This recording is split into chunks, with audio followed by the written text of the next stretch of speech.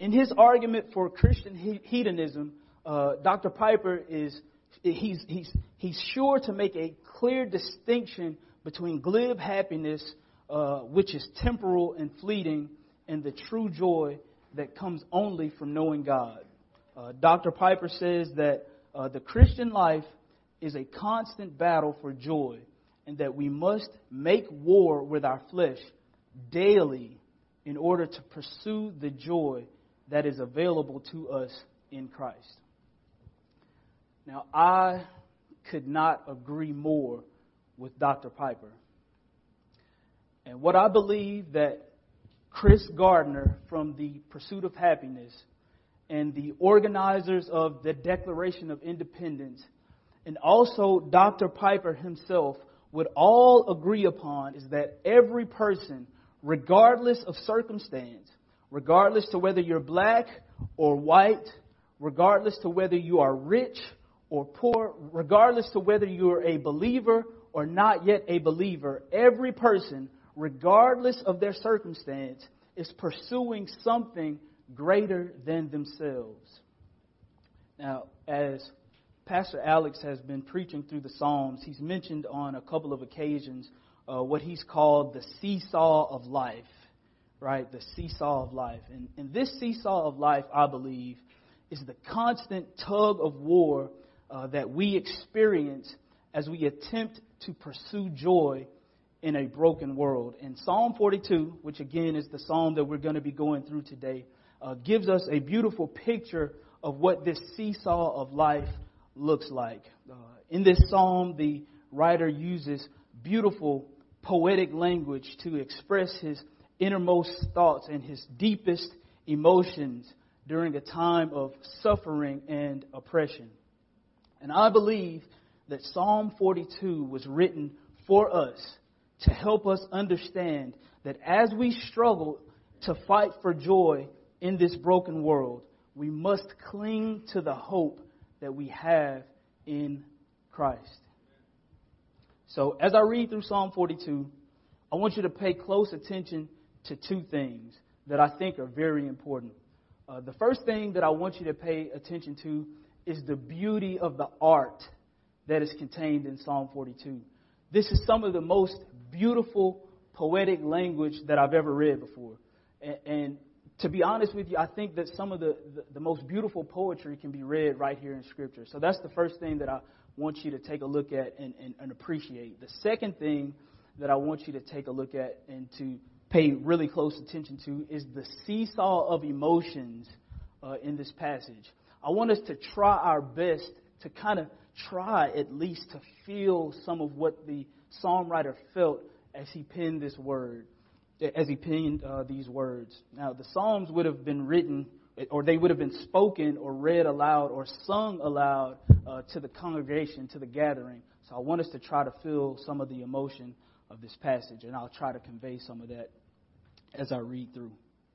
So Psalm 42 says, "As a deer pants for flowing streams, so pants my soul for you, O God. My soul thirsts for God, for the living God. When shall I come and appear before God? My tears have been my food day and night, while they say to me all the day long, where is your God? These things I remember as I pour out my soul, how I would go with the throng and lead them in procession to the house of God with glad shouts and songs of praise, a multitude keeping festival. Why are you cast down, O my soul? And why are you in turmoil within me? Hope in God, for I shall again praise Him, my salvation and my God. My soul is cast down within me. Therefore I remember you from the land of Jordan and of Hermon and from Mount Mizar. Deep calls to deep at the roar of your waterfalls. All your breakers and your waves have gone over me. By By day the Lord commands his steadfast love, and at night his song is with me. A prayer to the God of my life. I say to God, my rock, why have you forgotten me? Why do I go on mourning because of the oppression of the enemy? As with a deadly wound in my bones, my adversaries taunt me, while they say to me all the day long, where is your God? Why are you cast down, O my soul? And why are you in turmoil within me? Hope in God, for I shall again praise him, my salvation and my God. It's beautiful, beautiful poetic language. And the psalmist starts off his lament by displaying a desperation for God. He compares the longing of his soul to the thirst of a deer panting for flowing streams of water. Now, at first glance, this may actually seem like positive language. But if we take a look at verse number 7, where he says, deep calls to deep at the roar of your waterfalls. All your breakers and your waves have gone over me. If we take a look at verse number 7 and then compare that to the language of verse number 1, where he says, as a deer pants for flowing streams, we can see that the psalmist is drowning in a sea of sorrow. He is pleading to God. He wants the presence of God, which he compares to flowing streams, calm and flowing streams of water. But all he is faced with right now is the turbulent seas of oppression and sorrow, as wave after wave of oppression and suffering pushes him deeper and deeper into a depression. The psalmist, with the language in Psalm 42, he's pleading with tears streaming down his face. He's gone without food. He's gone without water day after day, night after night, because it seems that God is nowhere to be found. Now, it is apparent that this distance that he feels from God is a spiritual distance. But if we read the text, we also find out that it's a geographical distance as well. You see, in this context, the Spirit of God would have most likely been acquainted with the corporate gathering. And because of the oppression of his enemies, the psalmist has been displaced from the very place where God's Spirit dwelt in a special way. So this tragedy and this oppression has led the psalmist to a state of depression. And the psalmist is not going about it quietly. He's wailing tearfully. And his enemies, they see it and they taunt him. Where is your God? So tragedies like the oppression that this psalmist is facing, or tragedies like the current tragedies that we see in our world today, like the terrible tragedy that happened in Orlando, Florida, or the mass flooding that is happening right now in Ghana. It can sometimes cause us to feel like there's a void between us and God. It can cause us to think, God, where were you in this situation when I needed you the most? It can cause us to feel as if God is not hearing or answering our prayers. And it can lead us to a state of deep sorrow. And sometimes it can even lead us to a state of deep depression, just like the psalmist here in this passage. So as we hear the psalmist pour out his soul, I want us to ask ourselves this question. Do we really grasp what he means? Do we really grasp what he's saying?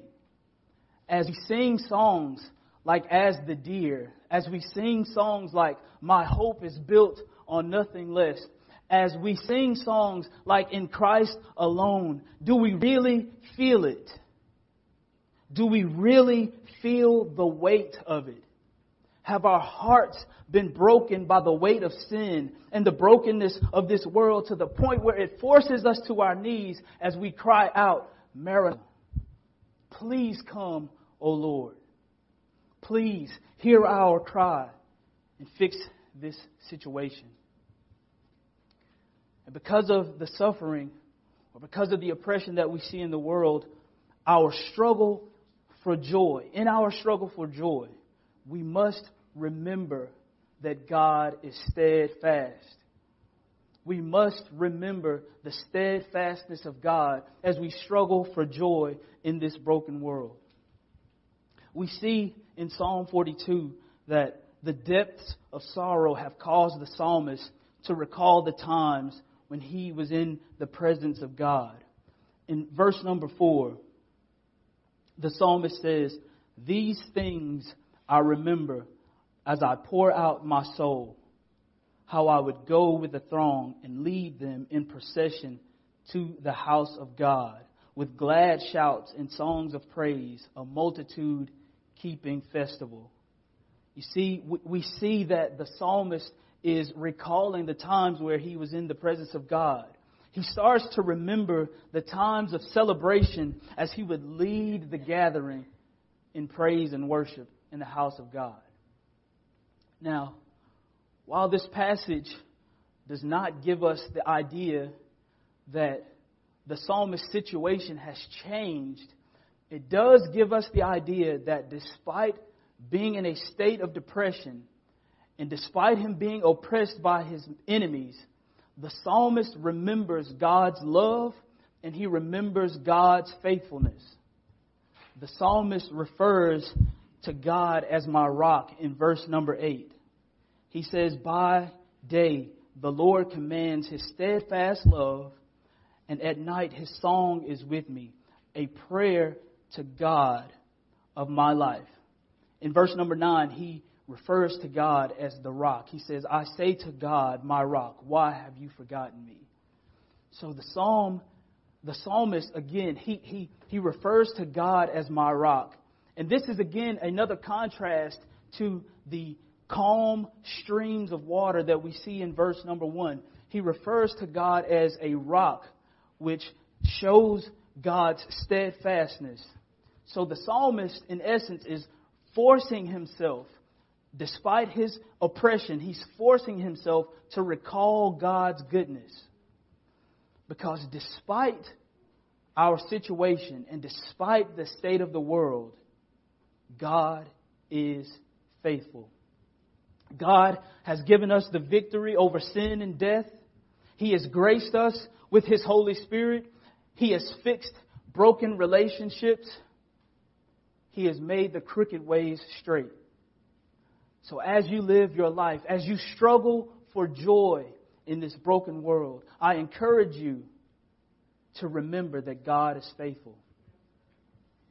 Now, as many of you may or may not know, I recently suffered the loss of my mom. And I'm going to try to keep it together as I talk about this. And I don't usually use myself as illustrations, but I think it was very fitting for the occasion. But I suffered the loss of my mom, and it was a trying time for me because since she had been sick for so long, it was hard for me to remember the good times that we shared. It got to a point that all I could remember was the wheelchair and the dialysis and the IVs and the beeping of the machines. And so it was almost as if all of the bad was blocking out all of the good times that we had shared. But one night, as my wife and I were laying in bed, and I was just laying there with my thoughts. And I had been doing this for a while, just laying there with my thoughts night after night. I hadn't been eating much. As some of you may know, I like to go to the gym. I like to lift weights. And I had gotten up to about 185 pounds. I was looking pretty good, right? but I wasn't eating, and my weight got all the way down to about 160 pounds within, maybe that was a 2-month period. So that's very unhealthy to lose that much weight that quickly. But one night, again, as I was lying in the bed, I became overwhelmed with the thoughts of my mind. And I began to weep to God uncontrollably. And I began to pour out my heart to God. And it was almost as if that very moment, all of the memories of my mom started to flood my mind again. And I remembered the love of my mother. I remembered the sacrifices that she made to make sure that her children were taken care of. I remembered the fried chicken. I remembered the macaroni and cheese. I remember the way that she would rub my head to put me to sleep sometimes. And, some of you may be wondering, why I took the chance to share that with you. And the reason why I took the moment to share that with you is because sometimes, in some situations, we forget what God has done for us in moments of suffering and moments of trials. Now, I'm from the African American church, and the way that they used to say it in the old church where I came from is that God was a lawyer in a courtroom. They would say he's a doctor in the sick room. They would say he's bread when I'm hungry, and they say he's water when I'm thirsty. There we go. We got us a witness in the house today. And even though they didn't have a robust theological language to describe what they meant is that God is omnipresent. They meant that God was omniscient. They meant that God cares. They meant that God knows about our problems and He cares. And even through suffering, God is faithful. Now, I'm not here to give you the answers and the reasons for why God allows suffering.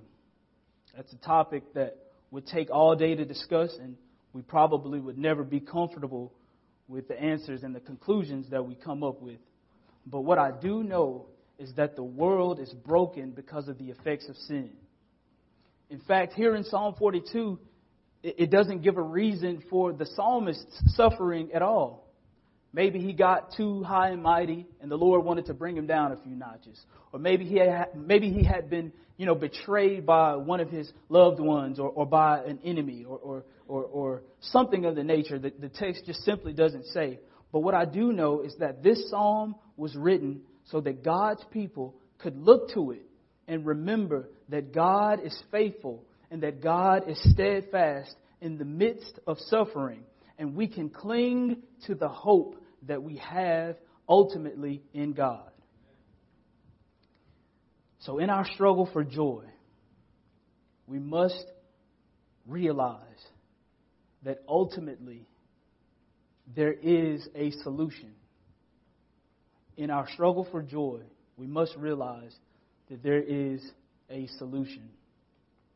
Now, it has been said by many that the Psalms not only speak to us, but they speak for us. And I think that Psalm 42 is a great example of that because it basically holds up a mirror to us and shows us ourselves. And I think that the psalmist does something very remarkable here. It's almost as if it's ancient psychology or something. But what he does, in essence, it shows us the way that every person deals with their problems and the solutions to their problems. He shows us the ways that we all, regardless of believer or non-believer, we all deal with our problems essentially in three ways. And I'm going to discuss those really quickly. We all deal with our problems essentially in three ways. The first way is the personal. So personally, we say, I'm my problem. If I could only look better, if I could only be in better shape. If only I could get LASIK. If only the corners of my hairline would fill back in, I would be much better off. So that's the first way. The second way is the relational. The relational says, I'm my problem. You're my problem. Or you're my solution. It says, if only you would get yourself together. If only my wife or my kids or my employers or my employees or something in relation to me, if only that was better, then all of my problems would go away. So that's the second way. So the first way was the personal. The second way was the relational. The last way is the ethereal. And what ethereal means, I know that's a lofty word, but it's what I came up with. But the ethereal deals with heavenly things or things that are universal. So essentially what the ethereal says is, God, you're my problem. Or the mojo of the universe, if you're an unbeliever, the mojo of the universe is my problem. And if God, if you would only fix this situation, then I would be much better off. And essentially, we see the psalmist doing the same thing. It's very unique that as he is lamenting and pouring out his soul to God, he inadvertently shows us the ways that we deal with our problems. But what the psalmist does that is so great is that he shows us the right way to find the solution to our problems. He starts out himself saying that I'm the problem. He says, why are you cast down, O my soul? So he points to himself as the problem. And then he says, well, it's my enemies because they're taunting me. So you're my problem. And then there's even a sense in which he points his finger at God and says, God, if you would only fix this, where are you? So he says that the ethereal is my problem. But what he does is shows us that there is but one solution. There is but one hope. There's but one thing that we can put our hope in during a season of suffering and depression as we fight for joy. After the waves of raw emotion and during the seesaw of life, the psalmist ultimately resolves to put his hope in God. The psalm writer understood that God's previous faithfulness was enough to ultimately put his hope in. So as we struggle to fight for joy in this broken world, I say, as believers, we must put our hope in Christ. Now, it should be encouraging for us to put our hope in Jesus. And the reason I say it should be encouraging to us to put our hope in Jesus is that we see this same struggle for joy in the life of Christ. Yes, God in the flesh dealt with the same seesaw of life that we deal with every day. If you don't believe me, I'll explain it to you. So we see that Jesus was born to the heights. He was born to the singing of the throngs of the heavens. He was born to gifts. He was born into a joyful celebration. But moments later in the narrative life of Jesus, he was almost the victim of an attempted murder. We see that Jesus fed multitudes, that he healed sick people, that he raised dead people. But he was ultimately betrayed by one of his closest disciples. We see that Jesus came into Jerusalem riding on a donkey to the shouts, Hosanna, blessed be the one who comes in the name of the Lord. But ultimately, he was murdered and hung on a cross. But Scripture tells us that Jesus endured the suffering. He endured the cross for the joy that was set before him. And because of his sacrifice, we can put our hope in Jesus, even though the world is broken. Even though the effects of sin are still at work today, we can cling to the hope that is in Christ's death and in Christ's resurrection, because he has secured an eternal hope for his church. So when everything around us seems hopeless, we can rest in the finished work of Jesus Christ, because he has promised to his church that one day he will make all things new.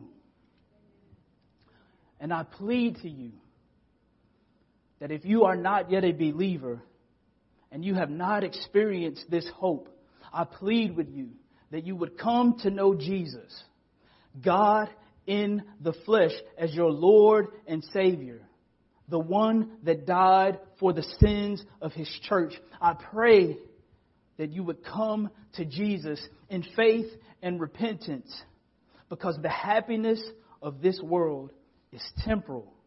The happiness of this world is fleeting.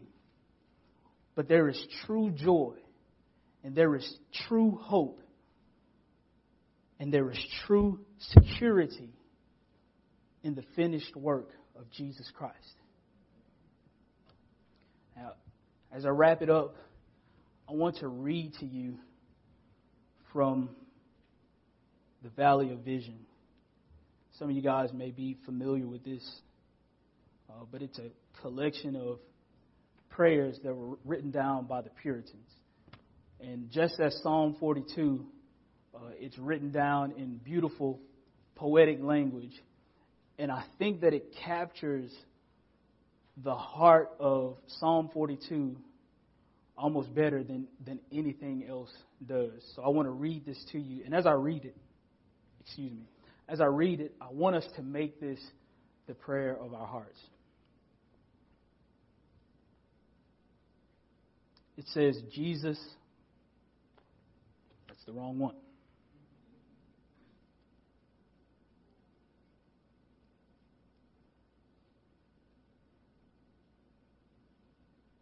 I'm going to find it.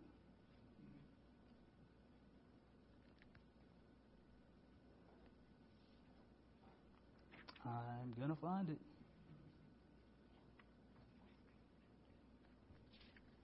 Here we go. Longings after God. My dear Lord, I can but tell thee that thou knowest. I long for nothing but thyself, nothing but holiness, nothing but union with thy will. Thou hast given me these desires, and thou alone canst give me the thing desired. My soul longs for communion with thee, for mortification of indwelling corruption, especially spiritual pride. That's my testimony. How precious it is to have a tender sense and clear apprehension of the mystery of godliness, of true holiness. What a blessedness to be like thee, as much as it is possible for a creature to be like its creator. Lord, give me more of thy likeness. Enlarge my soul to contain fullness of holiness. Engage me to live more for thee. Help me to be less pleased with my spiritual experiences. And when I feel at ease after sweet communings, teach me it is far too little I know and do. Blessed Lord, let me climb up near to thee and love and long and plead and wrestle with thee and pant for deliverance from the body of sin. For my heart is wandering and lifeless, and my soul mourns to think it should ever lose sight of its beloved. Wrap my life in divine love and keep me desiring thee, always humble and resigned to thy will. more fixed on thyself, that I may be more fitted for doing and suffering. Amen. Make that the prayer of your heart. God bless you guys.